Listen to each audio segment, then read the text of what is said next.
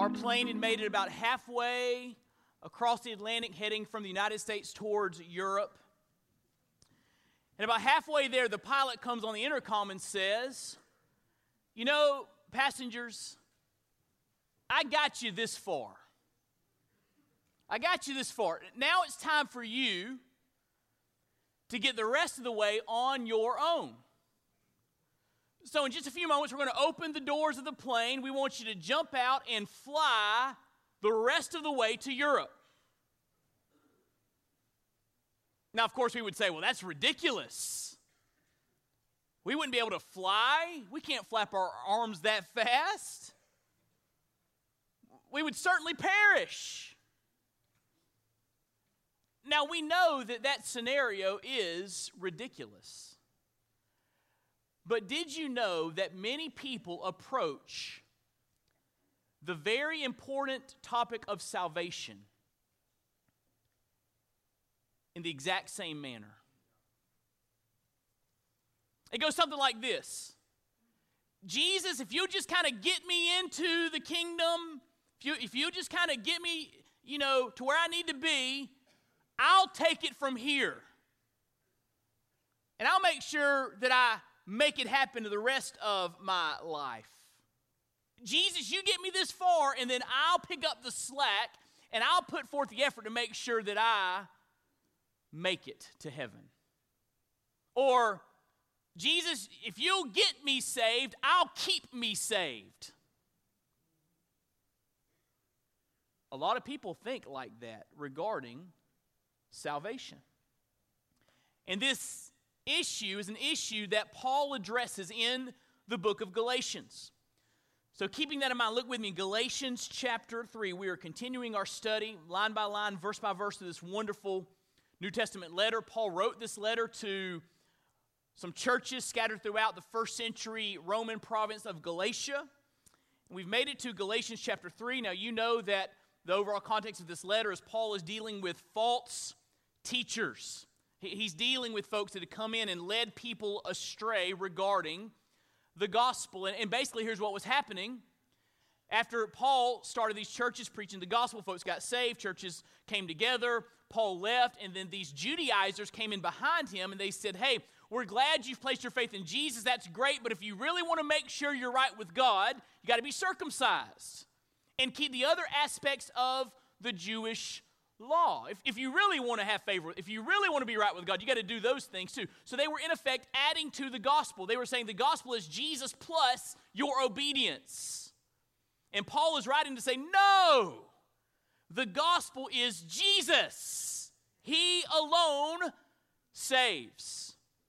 And as he deals with all of the different false teachings and the implications of their teaching, we find ourselves in Galatians chapter 3. I'm going to ask you this morning, if you're physically able, to please stand with me in honor of the reading of God's word.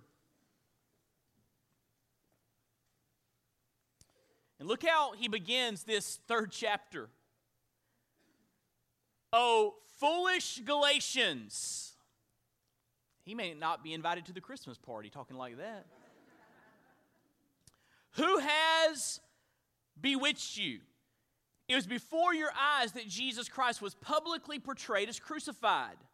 Let me ask you only this. Did you receive the Spirit by works of the law or by hearing with faith?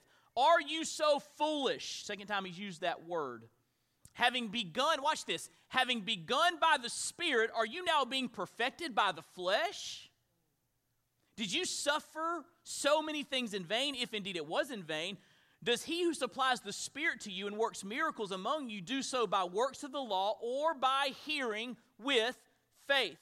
Just as Abraham believed God, and it was counted to him as righteousness." Let's pray together this morning. Father, we come to you in Jesus' name, and we're so grateful, Lord, for another opportunity to gather as a faith family, to fix our eyes upon Jesus, the author and finisher of our faith. Lord, we come to this time studying your word expectant. Lord, we expect you to speak to us. And we ask, Lord, that as your word goes forth, that you would accompany the preaching of your word by the power of your Spirit, that our eyes might be opened, that we might be moved by the truth that you show us, and that we might, Lord, respond to what you show us. Lord, I pray that we would leave today different than when we walked in. So, Lord, have your way in this place, by your grace and only and always for your glory. And we ask it in Jesus' name. Amen. Thank you. You can be seated. Now notice, he used the word foolish twice there in verse 1, O foolish Galatians. Verse 3, are you so foolish? He is upset that they were led astray from truth. And look at the word he uses in verse 1. Who has bewitched you? Who has bewitched you? That word translated bewitched is the only time that we find this word in the New Testament. Only time. And the word means something like fascinate. It could even mean something like hypnotize. He could be saying, who's bewitched you? Who's hypnotized you? Who has turned your focus from Jesus to these false gospels? The New Testament scholar F.F. Bruce writes, their new behavior was so strange, so completely at odds with the liberating message which they had previously accepted, that it appeared as if someone had put a spell on them. And Paul's saying, what's going on? Who bewitched you? Why are you acting so foolish? Why? Who led you astray?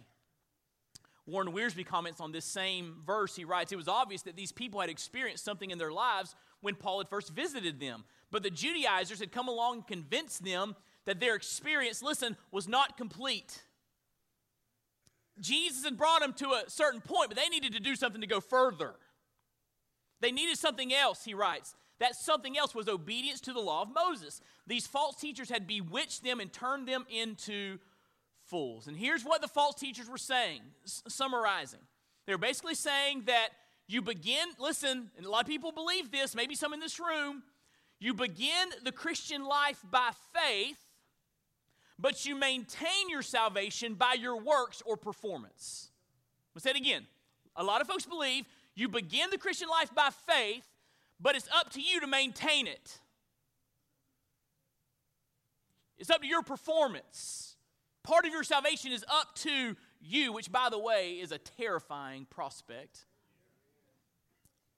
That's what people believe. And Paul wants to explain to them in these 6 verses we read together, actually farther than that, but I cut myself off at verse 6. I had a third point and I cut it just for you, all right? But Paul wanted to explain that the Christian life from beginning to end is by faith.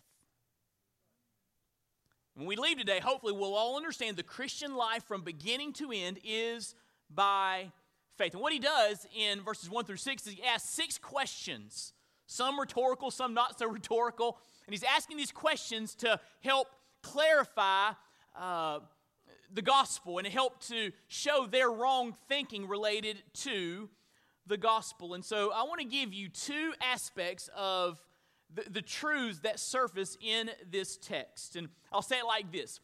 If you believe that your performance secures your relationship with God, you don't understand 2 things. I'm going to say it again. If you believe that your performance secures your relationship with God, you don't understand 2 things. Number 1, you don't understand the significance of the cross.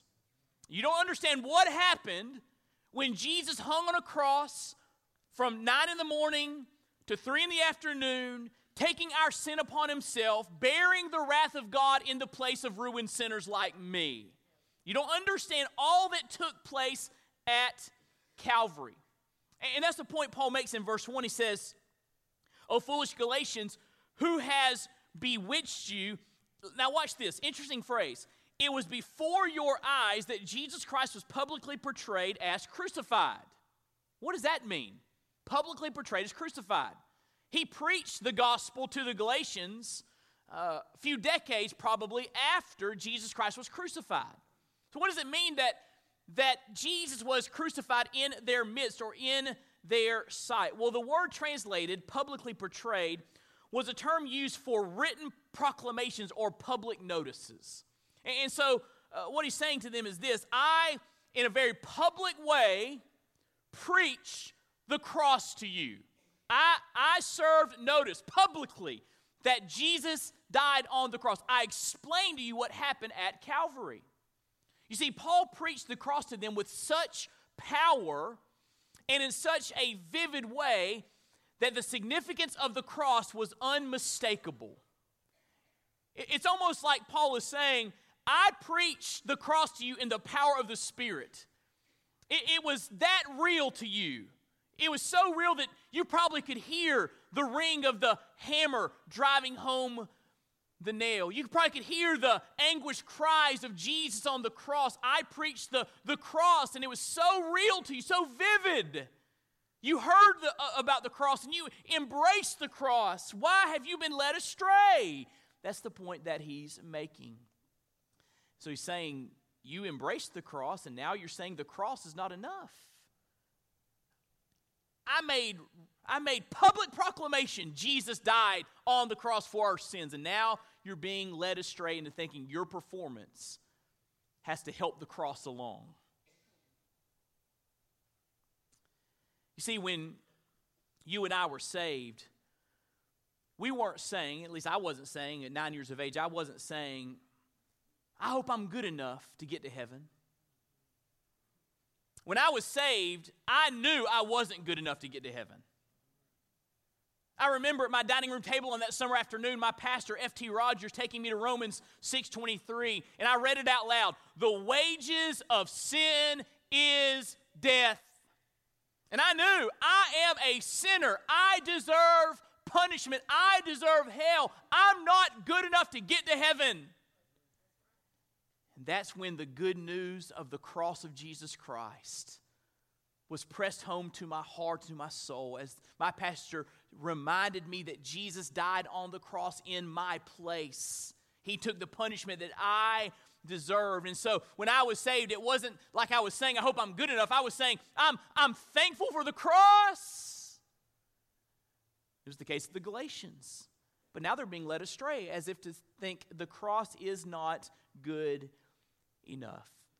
You see, trusting in your moral effort or trusting in your performance undermines the finished work of Jesus at Calvary. Let me give you this statement. And I was excited to be able to share this statement with you, all right? When I wrote it down, I was like, well, I can't wait to say this. You ready? It's a good thing about preaching. You know what you're about to say, and you get excited about what you're about to say. Here it is. You ready? When Jesus died on the cross, He died for all of our sins. Listen, not just the sins that I committed up until 9 years of age, but the sins I committed yesterday. If Jesus just got me into heaven and said, now it's up to you, can you be sinless from here to heaven? I'd be in trouble. But Jesus took all of my sin on Himself. So when He died on the cross, He died for all of our sins. Listen, on the cross, He took all of our wrath. The wrath that you and I deserve, hell, He took our hell for us. We'll see later in Galatians 3. He became a curse for us that we might be set free. He took all of God's wrath. And when Jesus died on the cross, He secured our relationship with God for all time. For anyone that sees their need of a Savior, repents and places their faith in Christ, because of what Jesus did on the cross, their relationship with God is secured because Jesus Christ died for all of their sins and took all of their wrath. You see, when Jesus breathed His last, listen to me, He didn't say, redemption is started. Good luck, guys. I got you this far. Now you've got to work your way to heaven. What did He say? Tetelestai. It is finished. He finished the work of redemption at Calvary. Your salvation is not up to you. It's only made available to you by the finished work of Christ. You can't save yourself. You're not good enough, and we don't have to because of what happened at the cross. If we could compare life to a test, let's just say that life were a test. I'm glad it's not because I hate tests. Let's just say that life was a test. the gospel says that Jesus died to forgive us for our low score, basically, our error, right? But then he gave us his righteousness, imputed righteousness, which means he gave us his perfect score. Jesus scored perfect on his test, right? He never sinned. And the moment of conversion, he took our sin and died for it. He gave us his righteousness. He gave us his perfect score. Now, if that's true, why would we say, hey, Jesus, thanks for the perfect score, but let me see how I can do on this test. Let me see if I can earn a good enough score to make it into heaven on my own. Why would you do that? Why would you attempt that? You're not good enough. I'm not good enough. We all fall short of the glory of God before our conversion, watch this, and after our conversion. And so, Paul wants them to understand the reason you think your performance secures your relationship with God is because you don't understand the significance of the cross. There's another thing they didn't understand, and maybe some in this room don't understand. He's saying you don't understand the gift of the Spirit. You don't understand the gift of the Spirit. Look what he says there in verse 2. Let me ask you only this. He's rapid fire questions, all right? He's kind of revealing their wrong thinking. Let me ask you this. Did you receive the Spirit by works of the law or by hearing with faith? The answer is they received the Spirit when they placed their faith in Christ. They didn't earn the Spirit of God. God gave them the Holy Spirit at the moment of conversion. You see, the indwelling, sealing Spirit, the third person of the Trinity, the Holy Spirit, is evidence that you and I are saved. So this point there. He said when you received the Spirit, it wasn't because you earned it. It was given to you as a gift by faith at the moment of conversion. Now, other verses speak of this gift of the Spirit at the moment of conversion. Ephesians 1:13 and 14, Paul writes, in him you also, in Christ you also, when you heard the word of truth, the gospel of your salvation, and believed in him, were sealed with the promised Holy Spirit, who is the guarantee of our inheritance until we acquire possession of it to the praise of his glory. So when I was saved at 9 years of age, the Holy Spirit came to indwell me and to secure my relationship with God, to seal me. As if to say, he's mine and he'll always be mine. And nothing and no one can change that. Romans 8:9 says, you, however, are not in the flesh but in the Spirit, if in fact the Spirit of God dwells in you. Anyone who does not have the Spirit of Christ does not belong to him. So when you were saved, the Spirit of God was given to you as a gift. He lives on the inside of you. And that reality is an indicator that you're truly saved. But it didn't happen because you earned the gift of the Spirit. You received it by faith. It's not like you met Jesus and said, okay, God, I'm going to have a really good week this week. I'm going to have my quiet time, and I'm going to go to church. I'm going to give my tithe. And if I do good this week, will you give me the Spirit? No. The Spirit came as a gift at the moment of conversion. In fact, if you would have asked me at 9 years of age if I knew about the indwelling, sealing work of the Spirit, I would have said, no. Pretty cool, tell me more. But I didn't understand all the implications of my conversion. But now as I study the Word of God, I see that when I was saved, the Holy Spirit came to enter me at the moment I placed my faith in Christ. Not as something I earned, but as a gift from God. Everybody got that? So he's reminding them, did you receive the Spirit by faith or by works of the law? Tom Schreiner writes this, the Galatians did not need to be circumcised and to observe the works of law in order to belong to the people of God, because they had clearly received the Holy Spirit. The reception of the Spirit, listen to this, is the mark that signifies that one belongs to the people of God. Now, just come in real close and just concentrate just for a moment. Remember the overall context. False teachers saying, if you want to show people you're a child of God, a child of Abraham, you belong to God, you got to be circumcised as a mark of your relationship. And Paul's saying, you don't need to be circumcised. You have the Spirit. He's the mark of your relationship with God. And by the way, here's what's interesting. the Spirit is the fulfillment of what circumcision pictured. Did you know that? So why did they give him the gift of the sign of circumcision in the Old Testament? It was an outward picture of what the Lord does inwardly. The Lord cuts away the old man and makes us brand new on the inside. And that's what circumcision foreshadowed. Let me read you this verse from Romans 2:28 and 29. For no one is a Jew who is merely one outwardly, nor circumcision, listen, outward and physical.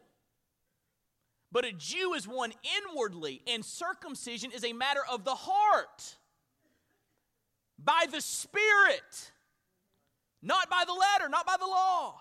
His praise is not from man, but from God. So he's saying, listen to me, you have received the fulfillment of what circumcision pictured. You have the Spirit. So don't think that being circumcised is going to make you more right with God than you already are. Your salvation is secured by the Spirit, not by your performance to the law. And so he makes that point about the indwelling Spirit given as a gift by faith. And here's what we need to understand about the Spirit in our Christian life. The indwelling Spirit, after you're converted, empowers your Christian life by faith. Now look back with me in verse 3. Are you so foolish? How did you receive the Spirit of God? By works of the law or by faith? By faith, right? Look at verse 3. Are you so foolish? Having begun by the Spirit, are you now being perfected by the flesh? Are you earning your favor with God by your performance? That's what he's saying here in this text. The point he's making is the Spirit of God empowers our Christian life. Now, let me talk about our performance, because the Bible does talk of obedience for the Christian, right? So how's all this factor in? Because the Bible's clear that we're to be obedient. So how does our obedience line up with all that I've been saying thus far? Let me give you a couple thoughts. Our performance, listen to me, doesn't give us more favor with God or make our salvation more secure. Our obedience does not give us more favor with God. We have all of His favor through Jesus. The Bible says in Ephesians 1:3, we've been granted every spiritual blessing in Christ Jesus. We have all of God's favor, all of His grace, all of His gifts in Christ. So you don't earn more by your performance. You already have it all. And you don't make your salvation more secure by being more obedient. That's not what obedience is all about. That's what he says, having begun by the Spirit, are you now being perfected in the flesh?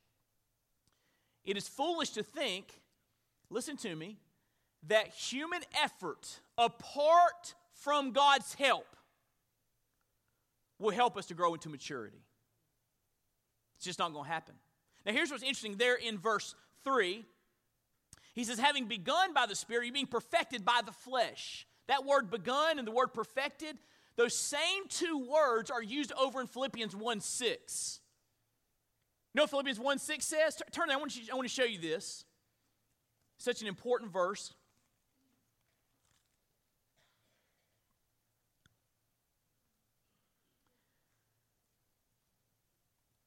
Paul writes, I'm sure of this, that he who began a good work in you will bring it to completion at the day of Jesus Christ. That word began, completion, same two words Paul uses in verse 3.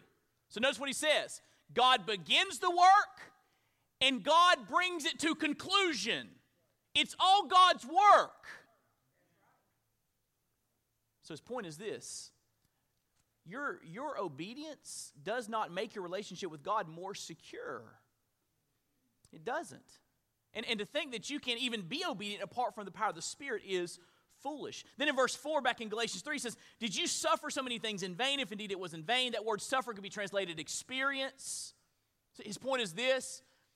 You experienced the preaching of the cross. You placed your faith in Christ. Was that all in vain? Are you walking away from the gospel to try to earn your salvation? Was that all that in vain, or was it not in vain? Are you still able to come back to the truth? That's the point that he's making.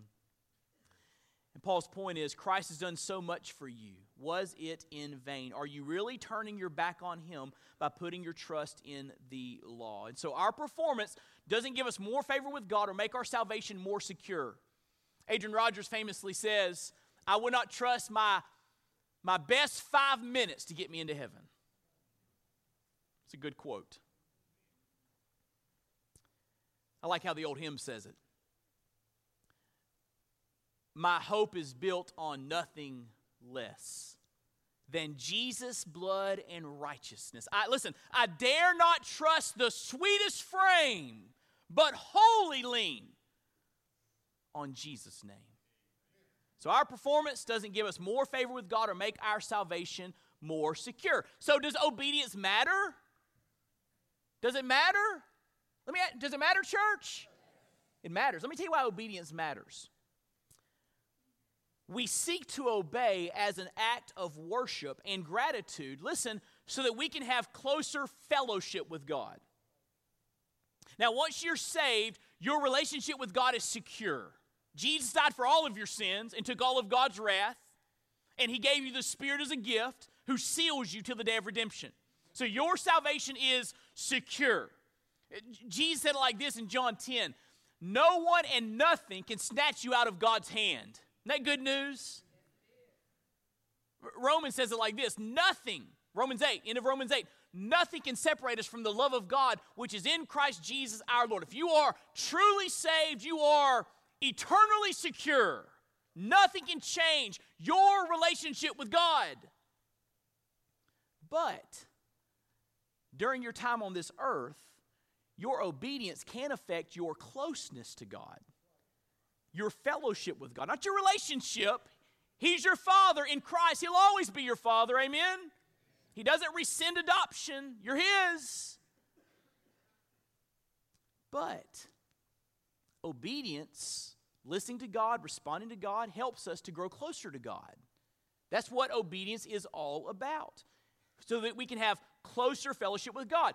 You say, wait, is that biblical? Listen to what Jesus said over in John 14:15. If you love me, keep my commandments. Your obedience is an act of love. Not because you're trying to keep yourself saved. You're not good enough to do that.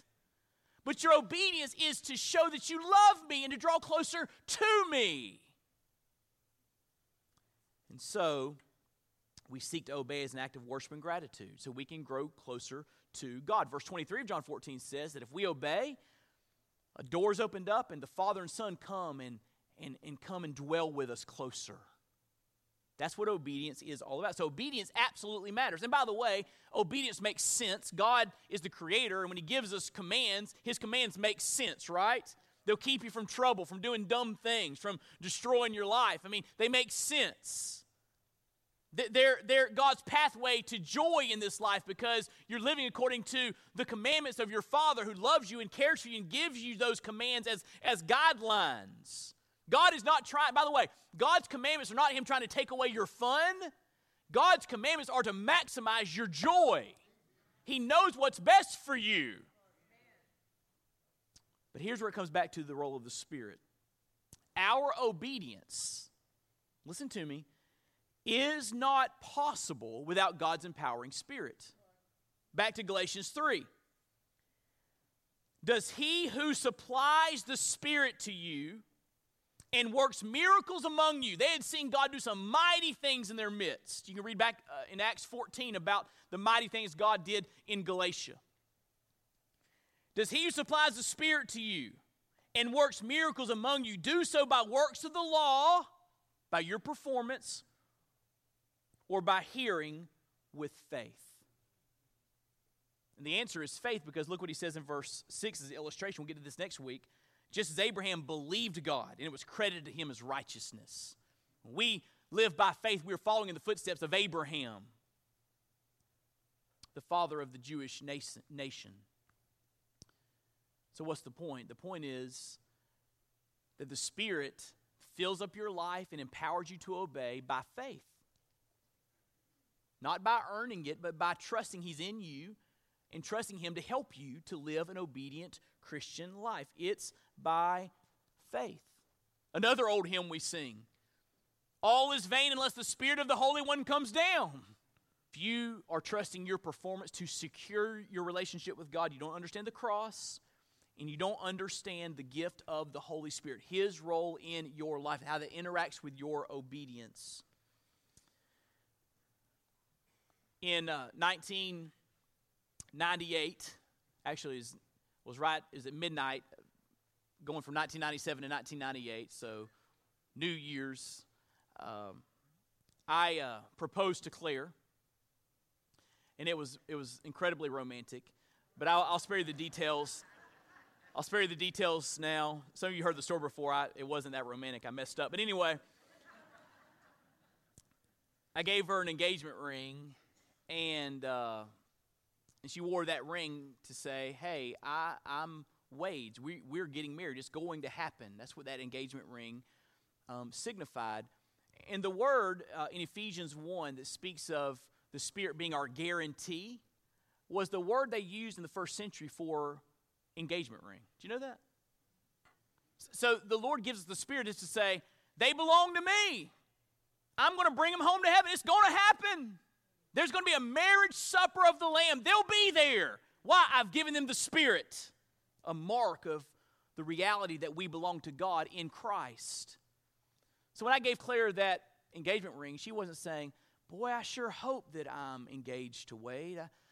Maybe if I treat him good, I'll be engaged to Wade. No, she had the ring. I am engaged to Wade. See the difference there? And then we grew in our relationship and got married. Listen to me. Your performance does not strengthen your salvation. You're saved by Jesus Christ alone. The strength of your salvation is contingent upon what Christ has done. Obedience is important. It's a big deal. That's why we baptized this morning. It's obedience, right? It's a big deal. But it doesn't secure your salvation or make God love you more. It helps you to draw closer to Him in fellowship. And here's the point. Here's what I want you to walk away with. The Christian life from beginning to end is by faith. The Christian life from beginning to end is by faith. Aren't you glad that when you're flying over the Atlantic, the captain doesn't say, I got you this far, fly the rest of the way. And aren't you glad that the Lord doesn't say, hey, I got you into the kingdom, I got you saved, now you keep it best you can. I'm so glad that Jesus didn't say that to me.